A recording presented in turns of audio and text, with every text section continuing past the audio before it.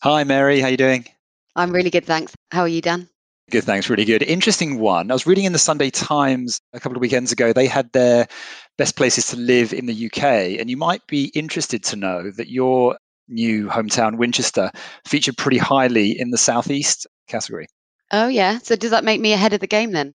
Well, funny you mentioned that. They actually did also say that it actually won overall in 2016. So in the 2016 edition, Winchester was the best place, according to Sunday Times, to live in the UK. So you can't quite say you're ahead of the game, but you are in a good place Good try at least. And what was it, top five, did you say? in the Southeast. Yeah. In the South, top five in the Southeast. So many caveats. So why does it get that award? What's so good about Winchester? Other than the sort of the history of it and stuff like that, which is obviously quite good. I don't know Winchester at all, but they seem to say lots of good restaurants, lots of foodie hotspots, sort of thing. Okay. Probably unsurprisingly, I haven't really been able to check out many of those just yet, given we moved in November. But yeah, really looking forward to sampling some of those as lockdown eases. I've been already Googling which ones have outdoor seating and which ones I'll have to wait until the indoor restaurants open up again. So good summer ahead. I have to, watch my weight if there's so much good food in Winchester. Absolutely. The outdoor seating thing is becoming an absolutely key differentiator in the hospitality retail space, isn't it? We're all seeing it. It really is. Yeah, I suppose just like having a garden was for everyone last year. Huge demand. Definitely.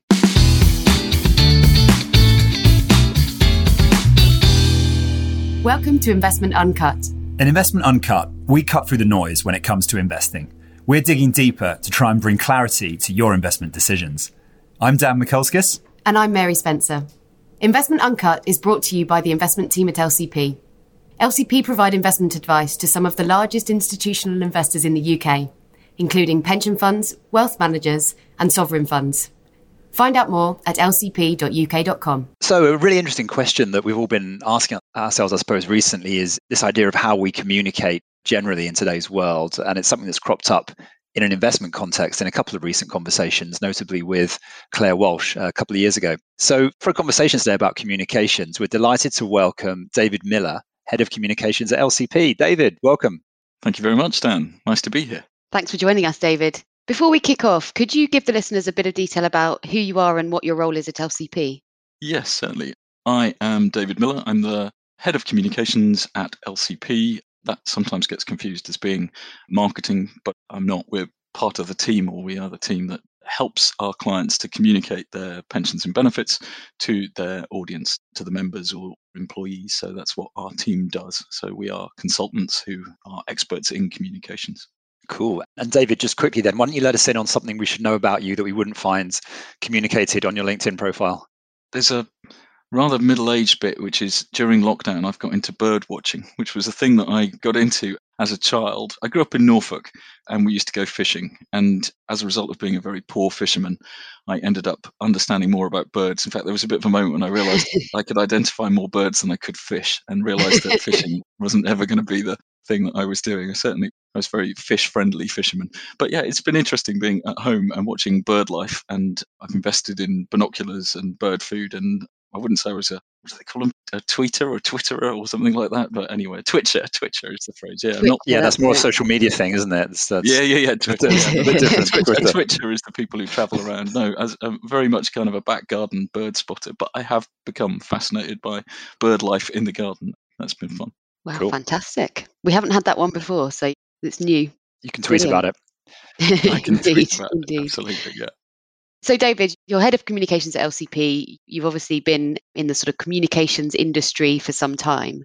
Can you give us a kind of almost like a communications 101? What are the sort of really core principles of communication? What are the sort of high level rules of the game? Yeah, sure. And it's a great place to start, actually, as well. I think the audience is the key place to start, and knowing what it is that you want to say to them and why. So I think that's the bit. And the reason why that's key is I think quite often it's not where people start. So I think it's a key thing to think about is know your audience, really know your audience, and know what it is that they want to know and what it is that you need to tell them. And hopefully the Venn diagram has a big crossover in the middle. Otherwise, it's going to be more challenging. But once you understand those principles, then you can get into working out how to frame the messages, what the right media is to carry those messages, how long or short those messages need to be, all those different things that you can then think of. But yeah, I'd say start with the audience, work out them first, and then communicate from there. Cool. And have you got any sort of, I guess, examples of where you've seen communication particularly good or bad, I suppose, in terms of headlines or the way that information is taken in by a reader? In terms of good, I think the thing that in the pensions industry that we could learn from more, is the advertising industry. And I think that I think it's as a pure form of communication, it seems a little bit grubby in a way. But actually, there's a lot of very intelligent people who communicate very effectively. And when you think about how much, if you've ever taken the exercise of watching a TV advert, which will be on the screen for 20 seconds, some even shorter than that, 10 seconds, then replay the narrative that you've got from that. And if you try and write that script, that story, it will be pages long. So they will use visual cues to give you so much backstory about whether it's a married couple with children and so much information. And they squeeze quite a complex plot sometimes into a really short segment. So I think in terms of brilliant communication, then I think we could learn a lot from the advertising industry. That's probably a go-to. Bad communications, I'm just going to spare my blushes and gloss over all the times that I haven't quite got it right. But generally, I think every communicating person has a scar of some sort. Some of those scars are quite interesting when it comes to data and getting things wrong. And I think that one of the things that communications people fear is getting it wrong. Actually, it tends to be that you get it wrong before it goes public. And that's a big part of the control process, is that before actually all the documents get sent out.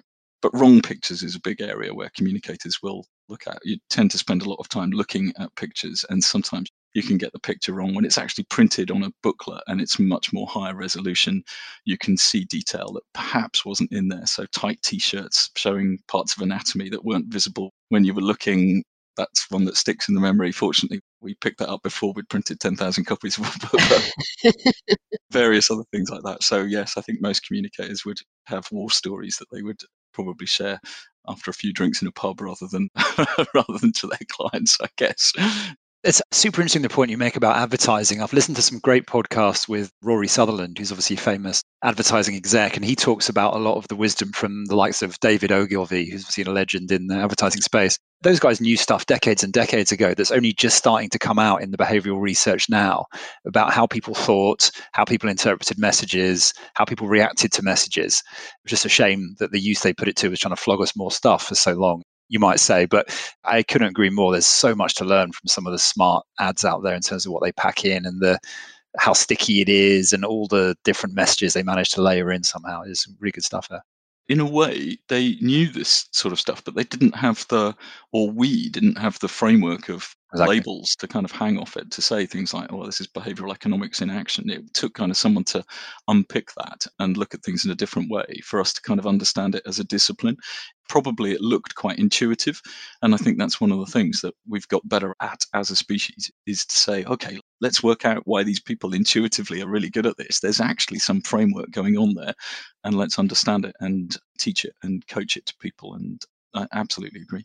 Why don't we talk a little bit about how the space has evolved? There's obviously been a lot of focus on communications recently. For example, communicating risk, communicating medical statistics has been sort of thrust into the spotlight, of course, over the last year, as well as all these new mediums, social media, all those sort of things. Loads of information and communications coming at us sort of all day long, as well as, like we're saying, much more of a thorough understanding of some of the behavioral aspects of it. So how would you sort of try and make sense of all that over your career, I guess, over decades? What stands out in terms of what's changed and evolved? I think communications generally is starting to be seen as more of a discipline, as more of a specialism. I think that to start with, communications people tended to be people who had fallen out of product space or other spaces and liked writing a bit, and so ended up in a comms team, but they'd come from other disciplines. I think now it's seen more as a discipline in and of itself. And I think the point you make about medical and the communication, I think if you look at politics in particular, then the rise of people like Dominic Cummings and before him, the other press advisors, they have brought an understanding within the upper echelons of government about the value of communications. I mean, how that is used is an interesting thing. It's really interesting you say that, because there's so much negative connotations around whoever you think about. And again, I suppose, why are the connotations negative? Setting aside the politics of it, either way, it's because people feel they're being manipulated a bit, isn't it? It's a dark art somehow. Well, People absolutely. don't feel is quite playing fair. So I tell my comms team generally that actually, by learning about communications, it's like the Force in Star Wars. Nice. But you can choose to be Jedi or Sith. It is the same vehicle that you're using, and you can deploy it for good or for evil. And it's one of the reasons I like working in the pensions industry is generally there's a lot of integrity in the pensions industry, despite the view that if you talk to people in the public, they've kind of picked up the noise that there's scams and various things like that, and people lose money. But generally, actually, the people that you meet in the pensions industry are at some level trying to help people save for their future and to build wealth in retirement. And those are very noble things. And actually, there's a lot of integrity in the industry that we work in. And you can use that communication to help employers to communicate and kind of help people to raise money for themselves for their later life in the workplace. That's really noble. So yeah, it depends what you're trying to do. Are you trying to manipulate people, or are you trying to help them? It tends to be the same sort of tactics. I think the communication piece, that whole plot of how the coronavirus was communicated to the public, I think is a really interesting, when you look at kind of the public response to the communications, and there's a lot of work that's been done on this. There were some really clever communications early on, like the 3 messages we respond as human beings to messages that are short and sharp and 3 things to say. There was a general kind of, okay, we're being told by government. At the point that Boris gets ill, then actually people start complying with the messages enormously. Then at the point that an advisor gets caught traveling to a castle, rather famously, then actually the compliance with the communication messages, people start interpreting it differently, and they start to see it in ways which are a bit more manipulative and things like that. There's lots of testing going on that one, but I know that there are publicly available seminars from people who have worked in that area. And I know that there is a general sense that actually one of the key things they were trying to get across was trust us, absolutely trust us. We are not trying to be manipulative.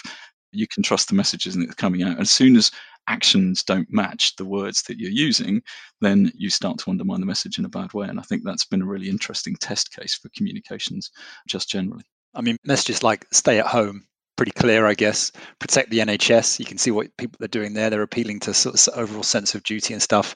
Hands, face, space. Again, simple, fairly clear, I suppose. I guess you can see some themes there. Don't know whether those are translatable onto the investment industry, trying to boil all comms down to like 3 words. It comes down to, if you know exactly what it is that you want to communicate to people. If your broad message is kind of actually you're trying to raise awareness of the range of investment funds, then actually it's quite difficult to tighten that down into a catchphrase. But if you've really thought about what your message is that you're trying to get across to people or a segment of people, then it's going to be possible to do it, certainly. So, I mean, there are clients at the moment who are looking at ESG considerations and are changing on the DC side of things, changing their fund range and trying to raise awareness of that. That's a really good opportunity to hit quite a tight message to a group of people. And there are many examples where you're trying to leave an impression. You're not trying to communicate everything all in one go. And an example, actually, a recent example was a client who changed to a target date fund. So they changed the default to a target date fund. Now, that's actually a really complex thing to communicate. Most people don't really understand the lifestyle strategy. To say that actually we're changing the way that lifestyle works by moving to a target date fund situation, but there's kind of similarities in that whole de-risking profile. And did you know what de-risking was? And there's a huge amount to communicate in those. But fundamentally, what you want to get across is the default fund is changing to a target date fund. So we stuck a target on the literature that we use to communicate it. And it's one of those things that you just kind of a simple shortcut, a visual clue. And you really want for the pensions manager to be able to tap someone on the shoulder and say, do you know what's happening on the pension scheme? And a lot of people hopefully would be able to give an articulate answer, but it's still a win in terms of communications. If someone can turn around and say, something about targets, the change the default fund, something about targets. You've kind of done that very first baby step into helping them to understand what the nature of the change is. So there are ways that we can learn from other communications in all disciplines, I think. So let's maybe talk a bit about challenges and maybe some tips from you in terms of specifically investment communications, but clearly learning from other disciplines. The thing that I fairly often rant about on these podcasts is the prevalence of jargon in the investment industry, which I know the pensions industry is quite bad for, but I think investment is probably up there as the worst. So, Love it. Yeah, absolutely. And neologisms, just like creating new words and kind of assuming that everyone knows about them. Yes, absolutely. even your example just now, so we've got lifestyle, not everyone knows what that is. We've got target date fund, not everyone knows what that is. So where there is lots and lots of jargon, what are your sort of tips for getting past that and making sure the message is clear? What tends to be the way that we deal with jargon, a test case in not doing it well, is what we tend to do is to take the jargon phrase and think that's not a very good jargon phrase. So let's take target date funds, and then we turn it into an acronym, TDF, and then we use TDF in the literature, and somehow by kind of making it quite small and turning it into something that's not kind of a long phrase, we somehow think that we're communicating more clearly because we're just using TDF instead of target date fund. But actually, I think that just adds a layer of complexity and confusion. And where people are reading about things that TDF based on a NRD, for example, I mean, it's never going to work. So I think if you're looking at a phrase, most of these are sort of compound noun problems is where jargon comes in. And nouns really are an interesting thing, and words generally, they have a meaning to them, which you have to understand. And nouns, we're just labeling things, aren't we? But whereas someone understands the concept of tree when you use the term tree, where we've created a noun to refer to a thing, actually, you're not going to be able to use it to communicate. So you're far better off. If we invented the concept of tree and then started talking about trees, you'd be far better off saying, actually, big wooden leafy thing that you see kind of growing out of the ground would be much more understandable for people. And so I think, rather perversely, using more words rather than fewer is going to bring you clearer communication. And so don't be afraid to make your communication slightly longer if what you're doing is clarifying something which is different and jargony. So short communication generally is a strong rule, but you've got to balance that. If you've made your communication short by filling it with acronyms, that's just not going to work. And I guess pictures, you mentioned using the sort of target image, maybe the association there is helpful as well. Yeah, an interesting presentation I went to once, which was from TPR actually, and they were talking about exactly this thing about how communication works. And the example they used was the army. The army used to give their squaddies, when they took them on board, probably lots of things, but the story works better if I say the army gives people a gun and a manual. It used to give them a 60-page manual about how to look after the gun and a gun. And of course, what did everyone do was just kind of put the manual in their locker and then kind of sit there and play with the gun and work out how it worked. But now what they do, and they had an example of it, is that they've taken photos of the gun and they've turned the manual into like almost an IKEA catalogue. This is how you take your gun apart. This is how you clean it. And this is how you put it back together just using pictures. Now, that is just a brilliant piece of communication because it's much more a visual species. Words are brilliantly useful, but we've kind of been programmed to understand visual cues. And if you can do that, I've always set a challenge, and maybe your listeners will do it. But if we could explain pensions and investments just using pictures, then that would be brilliant. And I think it must be possible, but without creating a full video. How do you do it in a few pictures, which would explain the concept of pensions? Would be a good way of communicating, I think. No words at all. There's a challenge. About data and pie charts, they are pictures, but I think infographics have been a big thing that's grown up. And the challenge there, I've seen a lot of bad infographics, but infographics take data and tell a story with it. And that I think is brilliant. Really, really difficult to do. But if you can do it, then tell a story with your data. That's just a phenomenal way of communicating. That's definitely something that I want to try and work on more in terms of some of the pieces that we're putting out and some of the thought pieces we're writing. Because I agree, if you can supply that infographic that really unlocks the understanding in people's minds, then it'll be very memorable and it's a very good thing to try and do. But you're right, I've seen a lot of bad ones and I've seen a lot of pie charts, and there's all sorts of criticisms of pie charts, aren't there, as kind of not a very effective way of communicating anything beyond the very simple. So it's difficult. Do you think part of the issue here, and Claire Walsh alluded to this, is that we just always let the perfect get in the way of the good, especially in finance and in investing and in pensions. And sometimes it comes from a good place. It's like, we don't want to simplify it like that because that wouldn't give the whole picture. So we feel compelled to give the full truth of everything that's going on. And in doing that, you bury the key bit so deep that people might actually not ever get to it. I absolutely agree. I mean, a lot of the stuff that we communicate is based around a change, some sort of project or the launch of a new fund, for example, or changes the pension scheme, which in itself is an issue. You shouldn't need an excuse to provide communication to people. But the truth is, a lot of it comes from projects that you're doing. And I think the engagement piece is the people working on that project have taken it from a small idea and then have grown it. And then by the time they're ready to communicate to people, they've got a massive information to communicate. And I kind of think, actually, just roll back. What was your own personal journey in this?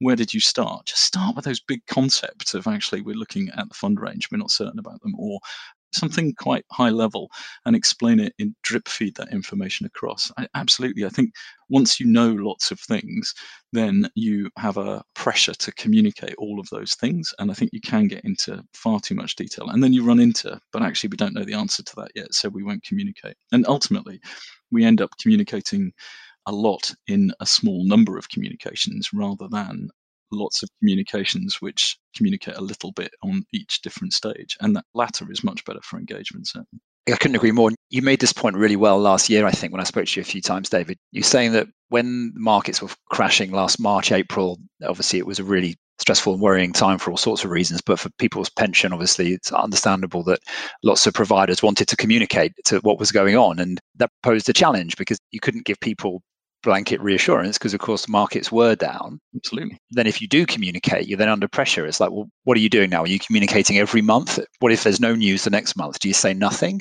Or do you do a communication to say that nothing has changed?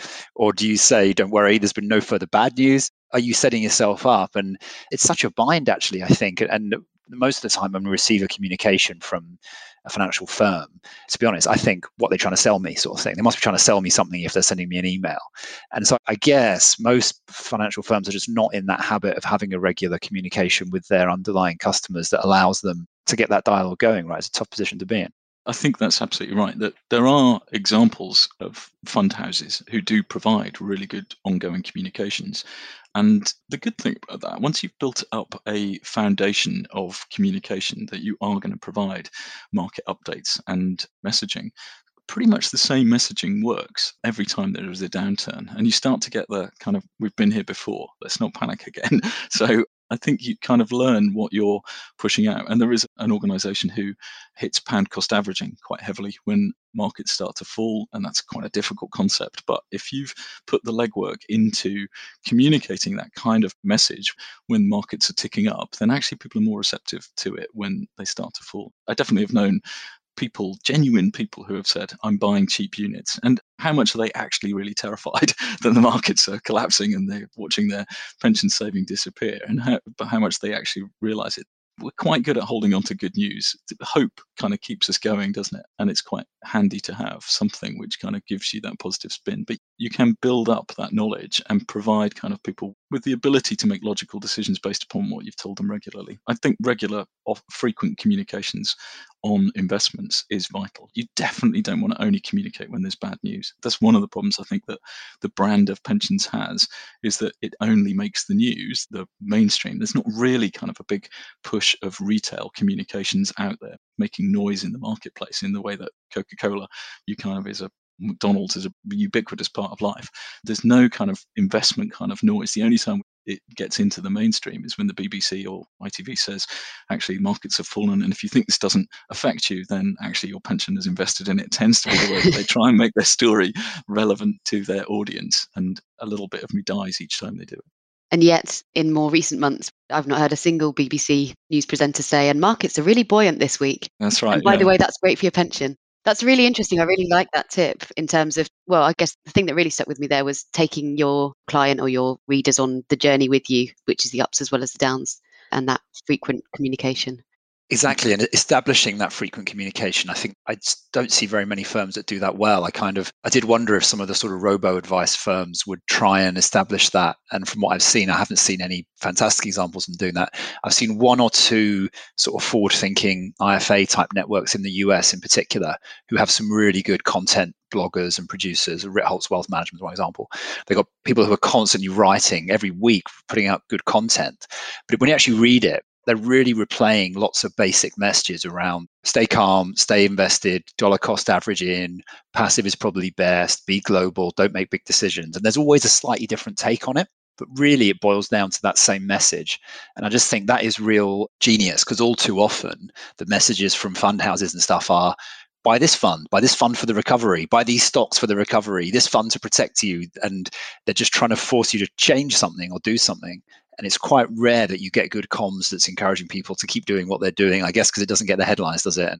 I think that's it. What is the commercial imperative of doing it? And I think that's the bit, is that it requires no communication is completely free, even if it's just time from someone. That's actually quite a valuable commodity. But I think it does require an investment. And I think that's right back to the beginning. You said know your audience. If you know that your audience don't understand investments and that matters to you, then in that Venn diagram in the middle, that gives you an objective to aim at. And a lot of objectives are quite short term. Actually, if you said over the course of 5 years, we would like our audience to understand investments more, and we're prepared to invest in a program to make that happen, then that's an achievable goal. And it would involve regular communications. And like you say, Dan, it's hitting the same few messages, but in a slightly different way each time. And then actually at key moments, kind of saying, actually, here's an example of what we've been talking about, and making it real for people with their real lives. One of the advantages of that, of course, if you're taking them on the journey, is back to your target date fund example. You don't have to start by explaining about de-risking, about equities, about bonds, about what a target date fund is, what it's trying to do, before you even get started on the change you're talking about, by which time you probably lost people. You can leverage off what you've already been telling them, hopefully. And you talk about the robo-advice piece and the communication there. I think when it comes to advisors generally, you can, well, Claire on the previous podcast, you could always sense the frustration of the lack of knowledge. But I think if you could start a conversation with people from a place of more knowledge, then that really helps you. And I think that when we're talking about pension scheme trustees, if you are planning any activity later on down the line, whatever it happens to be, then establishing a base level of understanding of the way that a pension scheme works, who the trustees are, what their role are, those kind of big picture messages, that is really useful, because you don't have to revisit those points when you've got something much more complex to say. You can signpost to people where they could find that and remind themselves. But yeah, establishing base level of understanding is really good. I guess that also means that you've built up that level of trust, so that when you're changing something, the immediate reaction isn't they're taking money away from me, which I know sometimes is the worry when communicating change with pension scheme members or investors. Absolutely. Yeah, we're really good at kind of hearing a message and thinking, right, I've heard this message 4 times, and so now I know what to expect. So if you only communicate at times when things are bad, needs to be positive messages in amongst the tough ones as well. Ouch, yeah. Why don't we talk a little bit about different mediums? Because we're obviously massive fans of podcasts here. Of course, podcasts are the answer to everything, but Claire quite rightly talked about TikTok, spent a bit of time on that. Of course, something like Twitter, it's pretty old hat now, you might say, but then you've got web communications, YouTube videos. And there was a great little piece out, research from the FCA, wasn't there, last week? We'll link to it in the show notes, that was looking at the proportion of self-directed investors getting their advice from things like TikTok and YouTube. And the percentages were just staggering. You got sort of roughly a fifth of newer self-directed investors getting their advice from YouTube, which is really surprising. So, I mean, how would you assess all that, David? Challenge or opportunity, I guess, with all those different mediums? Probably like everything, both. But it is interesting. I think pension surveys, when we write out and say to people, one of the standard questions is, where do you get your information from on pensions? And actually, up until recently, social media didn't really even appear in those kind of as options. It was just a general other, and we didn't really look at it. I think the pensions industry is quite behind when it comes to all forms of social media. Not even every pension scheme has a website, and certainly some of them may have a website, but it's probably not accessible very well from a mobile phone. So we're quite behind on how people communicate. And I think if I take like 3 or 4 steps back, the big revolution in communications has been moving from broadcast, from a single form of the BBC, and broadcasting messages to an audience who then in small pockets might discuss that content with each other. The big change that's happened through digital is allowing peer-to-peer communication. And when it first kind of started and we started to see Facebook and things like that, it was still felt like Facebook communicating to us. And it took a while, I think, for us to understand that actually the content is being generated by our peers, by us, and the just platforms that enable you to talk to each other. But actually, we've each become broadcasters, and that's been phenomenal and terrifying in equal measure, because just because you can broadcast doesn't mean that you know what you're talking about. And yet people have become influencers in areas where they can't. And I think that's the big thing. The pensions industry, I think, because we're dealing with such personal information, we've got very good at providing information to me, for example, and making sure that that is very private, that I am given my personal information, and the key goal is not to let anyone else see that. Whereas actually at the same time, and the rest of the world was kind of saying, how do we share things? How do we share everything across multiple platforms? And then all these different platforms have grown up, which have allowed sharing of different, whether it's video or whether it's written text or whatever it happens to be. And it is just enabling people to share different media through a digital platform. And there is opportunity there for us, definitely. TikTok is one thing, but even podcasts have been around for 18 years or something, haven't they? They're not exactly new, taken off more recently, but I don't see that many pension funds running podcasts. And you might say, oh, it was rubbish, it's no use, but I could see a strategy that included that for like a weekly sort of heartbeat communication, educational stuff, and then you save the letters for the personal, bigger stuff. I don't think you'd want a letter from your pension provider every week saying, hi, I just thought you might like some educational stuff on equities or something. Whereas hearing on a podcast can be quite interesting. And it's also a question of push-pull, isn't it? Absolutely. And understanding the different media and how you can use them, I think, is key. And certainly podcasts, really interesting because they tend to be, you don't have to stick to a headline. You can have quite a short program, half an hour, which deals with some pretty thorny issues in that period of time. And you can actually get a lot of information across in a really engaging way. Reading is quite hard. Listening to people talking is a much easier way of engaging. And yet you can tackle some pretty thorny issues. So it's a great tool. Once someone is engaged, you can use a podcast to top up that knowledge, cover different topics and issues. And it's a great way of doing it. Plus, relatively cheap to do as well. So you don't need to, it takes time to do it and expertise to do it well, but you don't need to be recording huge amounts of video. I'm pretty sure any old idiot can run a podcast. It really isn't that hard, is it? Easy peasy. I think you're underselling yourselves, actually. There are also some very bad podcasts out there as well. But the conclusion to all that, we might think we're in the investing business, but really we're all in the media business. That's what we're all realizing, I think. And we're waking up to think that the investment business should really be thought of as a media business with some investment funds attached. It's interesting. I hadn't thought about it in those ways, but yeah, absolutely. David, I wanted to give you a chance to talk about your pyramid because that really was quite a light bulb moment for me when you talked through that. I'd love you to lay out to the listeners, what is your pyramid of communications? Okay, so a visual communication, which I have to describe using medium of words in a podcast. Yeah, true. Effectively, it sets out the challenge of communication and what you're trying to achieve in a pyramid. So the fat base of the pyramid is probably where we spend most of our time, which is saying, is the communication correct? And I think that is the existence of upper layer of the pyramid is probably one of the bits that is interesting in that we probably spend a lot of time looking at the lower levels of the pyramid and don't even really know that there are higher things to achieve in terms of a communication. So there's 5 levels. The bottom one is the communication correct as a target? And as I say, we spend a lot of time making sure that the communication is correct, and rightly so.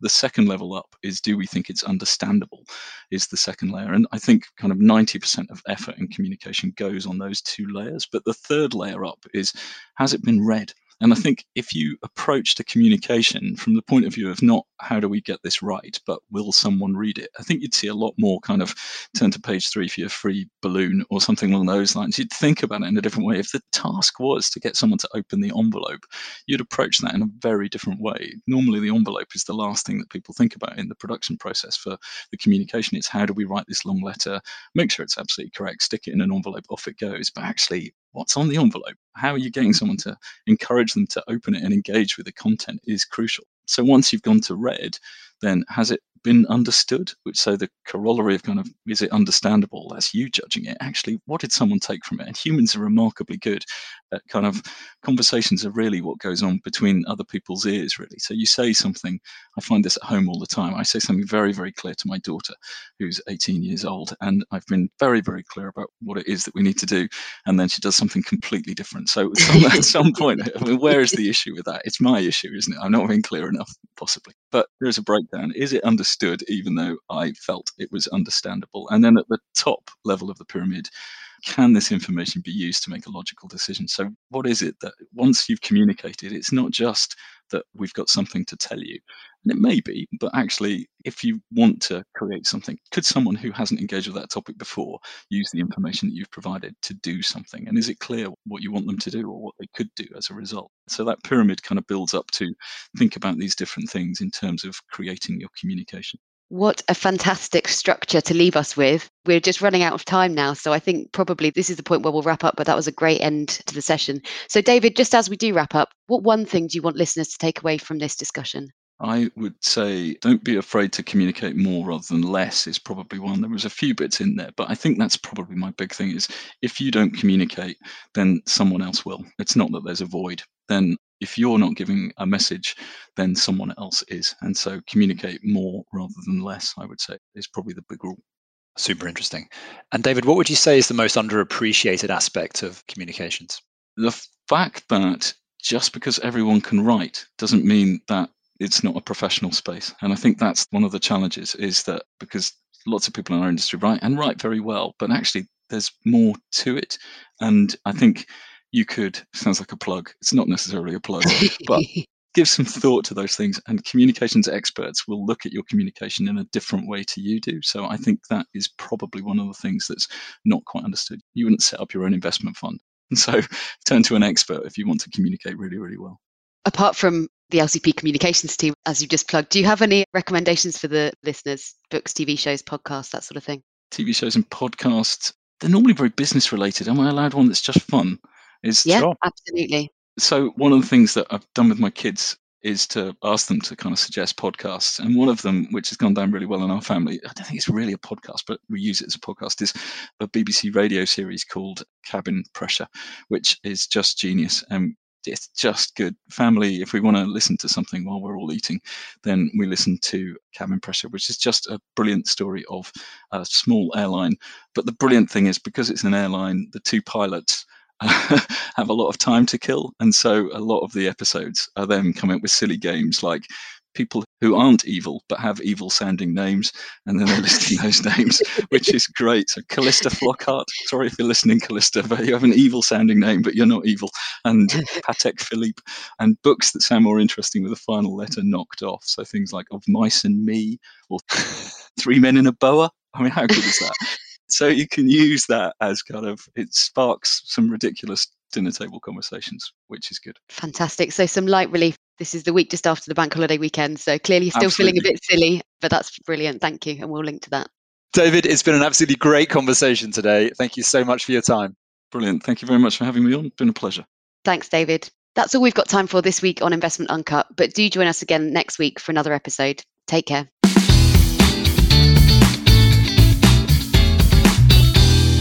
Our podcast is for information and marketing purposes only and does not constitute any form of investment or financial advice. For more information, please refer to our marketing privacy policy on the LCP website.